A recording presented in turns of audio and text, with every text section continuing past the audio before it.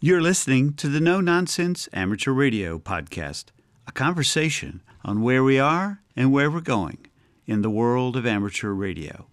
Your hosts are Dan, KB6NU, and Tom, KB5RF, for their thoughts on what's the deal with Elmering these days. Hi, Dan. It's good to have you back. I'm excited about this show, and I like the fact that it's a topic that we both have a lot to talk about, it seems like. And we're coming from a little bit different perspectives on it. Yeah, I think that's what makes it interesting. And we're coming from my perspective of being in my third year of enjoying the hobby, yet in my 60s. And you've been in the hobby for how long? Well, there'll be 47 years in July, in next month. Right. I'd like to know, what was it about this topic of Elmering that got your juices going? What was the pivot point that you said, okay, let's do this? Well, so I get a lot of email, right, from people that read my blog. Uh-huh. And I got an email from a guy down in Florida who is kind of like in your situation. He's a little bit older. Actually, he's even older. He's 80 years old. And he's new to ham radio, though, and he was trying to find someone to help put up an antenna.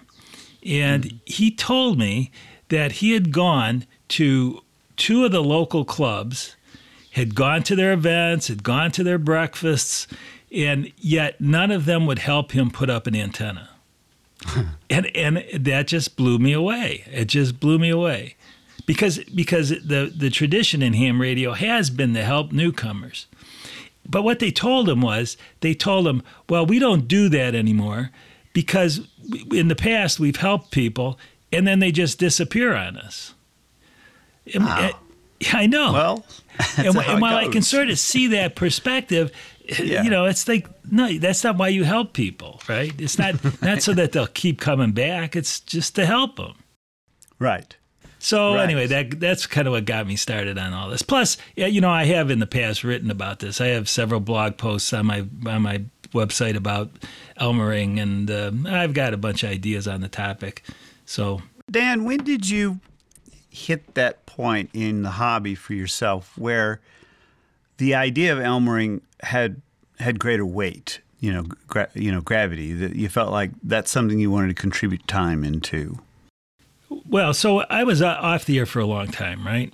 And I got back on the air about 2002, 2003, as a result of going to Field Day, by the way, which is, of course, coming up this weekend. And then after getting back on the air, I started looking around Ann Arbor here, and there wasn't anybody really teaching any classes. And, of course, that's the way you get people in the ham radio, right, by teaching classes. Right. So I started teaching classes, and that's sort of what got me back in. That's what started me on doing the study guides and then doing a lot of Elmering. What I tell anybody that's ever been in any of my classes to consider me their Elmer. And if they've got questions about anything, to come to me and ask me questions. So that's what got me started into it. So coming at it from a completely different perspective, there's a part of me that thought that you only, to be on Elmer, you need to, so like 10 plus years, like being an Eagle Scout or I don't know what exactly, but I started new. I started just going to clubs around town, trying to understand what it meant. How do you approach someone as an Elmer? This kind of thing. And I'll talk more about it as we go through our conversation today. But I realized at some point in there that there was a requirement for me to step forward and let people know what I wanted and be okay when they didn't have the time or, the sync wasn't right, the chemistry wasn't right. But also know that since I have been involved in computers and electronics and in artificial intelligence, actually, for many, many years in various areas, I have something to contribute back on some of the technology I've been working with, and in just being patient with an Elmer and listening to what he had to offer. There were sometimes I had something to offer back. So we'll get more into that. I think you mentioned that there was a lot of younger guys on Reddit complaining about Elmer's. What was that exactly? Yeah, the amateur radio subreddit on Reddit is kind of an interesting place, and there have been several posts there about Elmering and or the lack thereof. Yeah, and there's even an item about whether we should continue to use the term Elmer or not, which that's another question to talk about. But what they were sort of complaining about, which, and I can understand their point of view here, is that they were asking for help, right? But instead of getting the help they wanted or needed, they were getting the help that the guys who were supposedly the Elmers wanted to give them. Yeah, right. So like instead of, they might have been asking, I don't know, about DMR or something, and instead these guys would say, oh, you got to get on HF, or you got to learn CW, or whatever. Right. And so there was that disconnect there, and that sort of put them off. That's sort of. Well, that's what I was saying.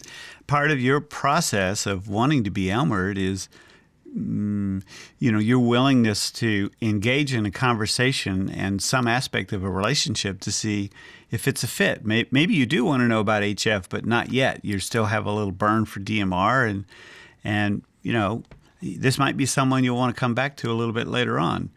And it's a process. In many ways, it's just people and relationships and talking to one another. You can't download something from YouTube or pull a PDF up and figure out how to configure a human relationship. That's what. Well, yeah, and that's a very good point. And it works two ways, right? I mean, exactly. There's expectations on both sides, and if it doesn't mesh, well, it doesn't mesh. You should sort of leave it go and move on. Yeah, and that's essentially, I would say, the first 6 months or so for me in the Elmering process. I mean, in just in learning radio, it wasn't really even about the Elmering processes. I would hang out at meetings, and I wasn't even sure who to connect with. And there were a few friendly guys, older guys, that I would ask what I call the 101 dumb questions, and they would just very patiently answer me, and then that was it. That was all they had to offer at that point in time, for whatever reason. But in time, I found answers, and we'll talk more about that. So why be an Elmer then? Why would someone even want to be an Elmer? Well, there's a number of reasons, right? First off, it helps the hobby, right? Yeah. I mean, amateur radio is one of those things. There's just a lot to it. It's not, you're not, like you said, you're not going to learn it all by just watching a few YouTube videos, unless you're really incredibly smart. Right. Second, what I found is I've learned stuff myself. Right, I've learned, because here's my approach to it. Somebody asks me a question. If I don't know the answer, I'll research it. I'll Google it. And I'll learn something about it myself, and so I can give them a halfway decent answer. Right. So I've learned a bunch of stuff, and of course it's fun. I mean, you make a lot of new friends, and it's a lot of fun. Right. Those are my big three reasons. Yeah. Well, I mean, that makes perfectly good sense. In my case, I ended up with at the N5OAK.org club, which was the old Motorola ham radio club that had been reconstituted or reinvigorated. And largely there were a number of guys that were in their 20s and 30s. And they took me under their wing. Brandon, who'd started the club, was very, very focused on everybody helping everybody out. And those guys actually would come over to my house. They would help me out. In my case, they were obviously much younger than I was. But if I asked, they were willing to come out and figure out on this little lot what I would do antenna-wise. And then I began to realize that I had some things I could offer back myself, which I did in the club in various ways. And that's really what got me on HF, got my radio going, got the antenna up, and even though I didn't know at the time what I was doing, at least I felt like I had someone I could contact to, and for that I am forever grateful, and I think they'll be friends for a long time. That made a big difference. And probably it gave you a sense of making progress and not just getting frustrated. Thanks for saying that. That's the key point right there, because I was very frustrated. Yeah, no, absolutely. And that's what I try and do is like at least help them see, even if I don't put up antennas for people. I go help them put up antennas. Yeah. But the whole thing is to try to help them like understand what we're doing as we go along, and so at some point they're going to say, "Hey, I don't need that guy anymore." And the thing that I learned, with Gene Hinkle, K5PA, who's been he just really, really took me up the next notch, with regards to HF and now FT8 and some of the other things. And even though it's a 45-minute to an hour drive up to Leander from where I am, it's worth doing that. He'll spend the time if I'll drive up there, and I just ask and ask and ask. I began to realize, though, that there were things I could do for him.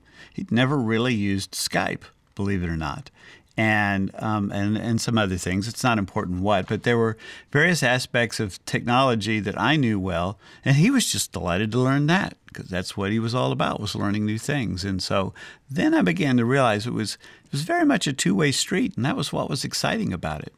Yep. I mean, that's absolutely true. That's absolutely true. There's a guy here that he started out from scratch, and he was in one of my classes, and now he's one of the call signs WATAM. He's one of the top Parks on the Air guys, and he knows a lot more about batteries and battery-powered radio stuff than I do, and I'm learning a lot from him about batteries. Yeah, and just to throw another one in the hat here, I took CW Ops 1, 2, and 3 over that year, and I'll have to say the people dedicated to doing that, the instructors, advisors actually is what they call themselves, it was amazing. They were willing to be your friend. They were able to help you out. If you got to a wall, they'd hang out with you on the phone later. That was really cool. So what do you think it takes to be an Elmer? What's required? How do you become an Elmer? What's that look like? I think one of the first things you want to do is sort of get over the fact that, or think about the fact that people aren't asking you to be the ultimate expert on everything. No, seriously, because I think that's a big sticking point. I think a lot of people, when approached, they say, "Oh, what's this? What's this expected of me?" There are even though I've been a ham a long time, maybe I don't know quite everything, but they're going to expect me to know everything. Well, no, don't even worry about that. I mean, just the first thing is just be open to helping. Okay, that's all you have to do. You don't have to what am I trying to say? You don't have to be the expert in every single aspect of ham radio. But be open to it. That's the first thing. Next thing is to listen to people. I mean, really listen to people. And, that gets back to what we were talking about. These guys on Reddit is that they were asking for something. The people they were talking to wanted to give them something, but it wasn't the same thing. Well, if you really listen to them, then you can, it'll be a much better relationship, right? It'll work better for both. So if you don't impose your view of ham radio on them, then that's gonna work out better. Right. And then I would suppose be encouraging. As simple as that may sound. Yeah. Just be encouraging. Yeah. Because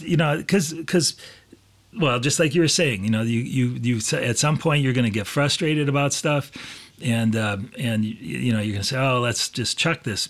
But if you had somebody that just says, "No, let's work through this problem," and be encouraging about it, that's going to work wonders. Mm-hmm. Then there's a lot of little simple things. Like one of the things I do is I'm a net control for our local club on the repeater net every week. And if a new person checks in, I send them a QSL card. Oh, that's really cool. Yeah, so that's a way to be encouraging, right? A lot of times it's their first QSL card. Yeah. In fact, there was a gentleman that did that for me, Ray, in the club, and he did the same thing, as a matter of fact. And I'll forever be thankful because I'd never seen a QSO card before. And no one had ever, I hadn't been on HF. I've barely been on VHF. You probably didn't even know what QSL meant, right? No, I didn't. Honestly, I really didn't. And I thought, oh, that's really cool. You hand wrote this on here, Yeah. Well, so Dan, give us a story, or is there some particular Elmer that's made a difference for you? Have you ever had one? Well, honestly, actually not. When I was a kid growing up, we didn't have any hams in our neighborhood, and we didn't have many trees. It was one of these new suburbs, so if somebody had an antenna, you could see it. There really was just no one around, so I ended up doing a lot of things on my own. Yeah, that's just it. I joined the local club, but most of those guys lived too far away and from me, and me being a kid, I couldn't, didn't really have a car and that kind of thing.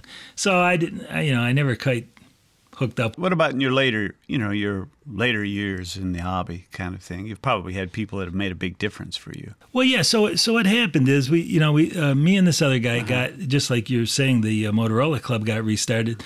Me and this other fellow, we were in the bike club together. We found out we were both hams, and we got the club started again. And then just amongst the club, we sort of supported one another and got ourselves cool up and running again. So okay, well then with regards to what Elmers can do or could do, haven't you written about this before on your blog?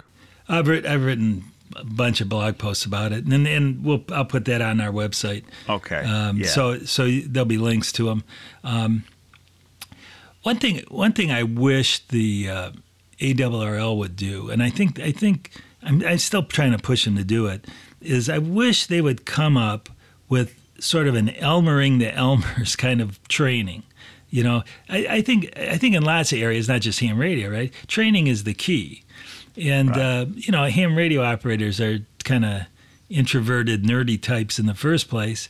And, well, right. I mean, isn't it No, true? it's true. It's true. And, trying to teach them a little bit about some of the more human relationship aspects of this, because that's kind of what it's all about, is I think kind of important. So anyway, I'm kind of working on that too. I might try and put up some kind of online class or something. I don't know yet. But if I wish the ARRL would sort of take the bull by the horns on this and do that too, because every once in a while and I'll tell you why. Every once in a while you hear of some group saying, "Oh yeah, we're going to start an Elmer program." The QCWA was one of them. They said, "Oh yeah, we're going to start this program." Well, it never went anywhere because they never gave the potential Elmers any kind of training or guidance. So the whole program never sort of got off the ground. A mentor for the mentors kind of thing. Yeah. So I think that's a real need. Well, I'll finish up here with one other experience I had. So when I decided I wanted to learn CW and was just sort of smitten, let's say, and scared, believe it or not, about just learning this and doing it right or wrong or whatever the case may be. The club that I was at, as great as the guys were, there wasn't a soul there that knew anything about CW. Not a thing. And so I found another club. I didn't realize it, but you're checking around on the web in your local area, the Central Texas DXCC, CTDXCC Club, which has been around for 40 or 50 years. And it has a lot of hams that have, like, your age and your depth of experience that have been doing it for many, many, many years. In fact, one of the gentlemen, Jim George in 3BB, is someone I knew at Motorola. And I thought, well, okay. So I started going to those meetings, and I asked individually where it made sense to go out and visit their stations. Now, these guys all had, in my case, they weren't super stations, but one of them was in particular. And they were huge. I mean, and I could go out and if I drove out there and made an appointment on their time when it was appropriate, they would spend as much time as I wanted with them, asking them all the questions I wanted. And then one of them actually invited me out to do one of the contests in January, which was a sideband contest. And another ham actually invited me to go out to this place and sat with me for 12 hours showing me how to work a pile up, using, a voice. And I was like, wow, I was just so grateful for the experience, scared, but thankful. And I got pooped at some point, and he took it and ran off, and he did the whole thing on my call sign. Huh. So, I think it's just a matter of hanging there with it and being willing to find the right chemistry and not giving up. Oh, that's absolutely right. And as far as from the El Marie's point of view, the newcomer's point of view, be open to it too. Like I always offer this, like I said, to everybody that's ever attended one of my classes. I'm always surprised how few actually take me up on the offer. Yeah. And I know, and of course everybody's got different life situations. Maybe they're getting their license and then, I don't know, their kid has a real bad health problem, or whatever it is. There could be any number of things that sort of get them off ham radio. But if they still want to do it and they're still interested in it, man, take me up on my offer. I mean, I would do the same thing. I have no superstation here, but I always invite people to come over, and every once in a while somebody does, and we have a great time, and they learn something, I hope. Yeah. Well, let's summarize then, should we? Sure. So I'll start out with a point that I think that's been made through here is it takes some time. It does. And I would add into that, it's just like, going over to someone's house, be courteous to the fact that you're taking some time, schedule it in advance, bring a 6-pack of beer. And people have done that too. I'm always willing to have beer. I've done that. I find it to be a great door opener, Yeah. Even if all they do is drink once in a while, be willing to give something back. It's like my wife's always taking gifts whenever we go out for any purpose at all to someone's house for a party or a gathering. We're always taking something. And she has a good point about that. So be patient, make sure you're doing something in return for it. I think it's a two-way street, and both sides of the street are worth being on. Yeah, everybody wins in this situation. The El Marie wins, the Elmer wins, and our hobby wins. Right. Well, Dan, any final comments you want to make? Well, one thing you brought up, which I think we want to emphasize too, you don't have to be an old fart like me to be an Elmer. Right? Oh, good point. Yes. A lot of young people, you know a lot of stuff about whatever it is, networking now or whatever. You can be an Elmer too. Help everyone in ham radio, young or old, come up to speed, get more involved, get more technical, and so that's just the last point I'd like to make.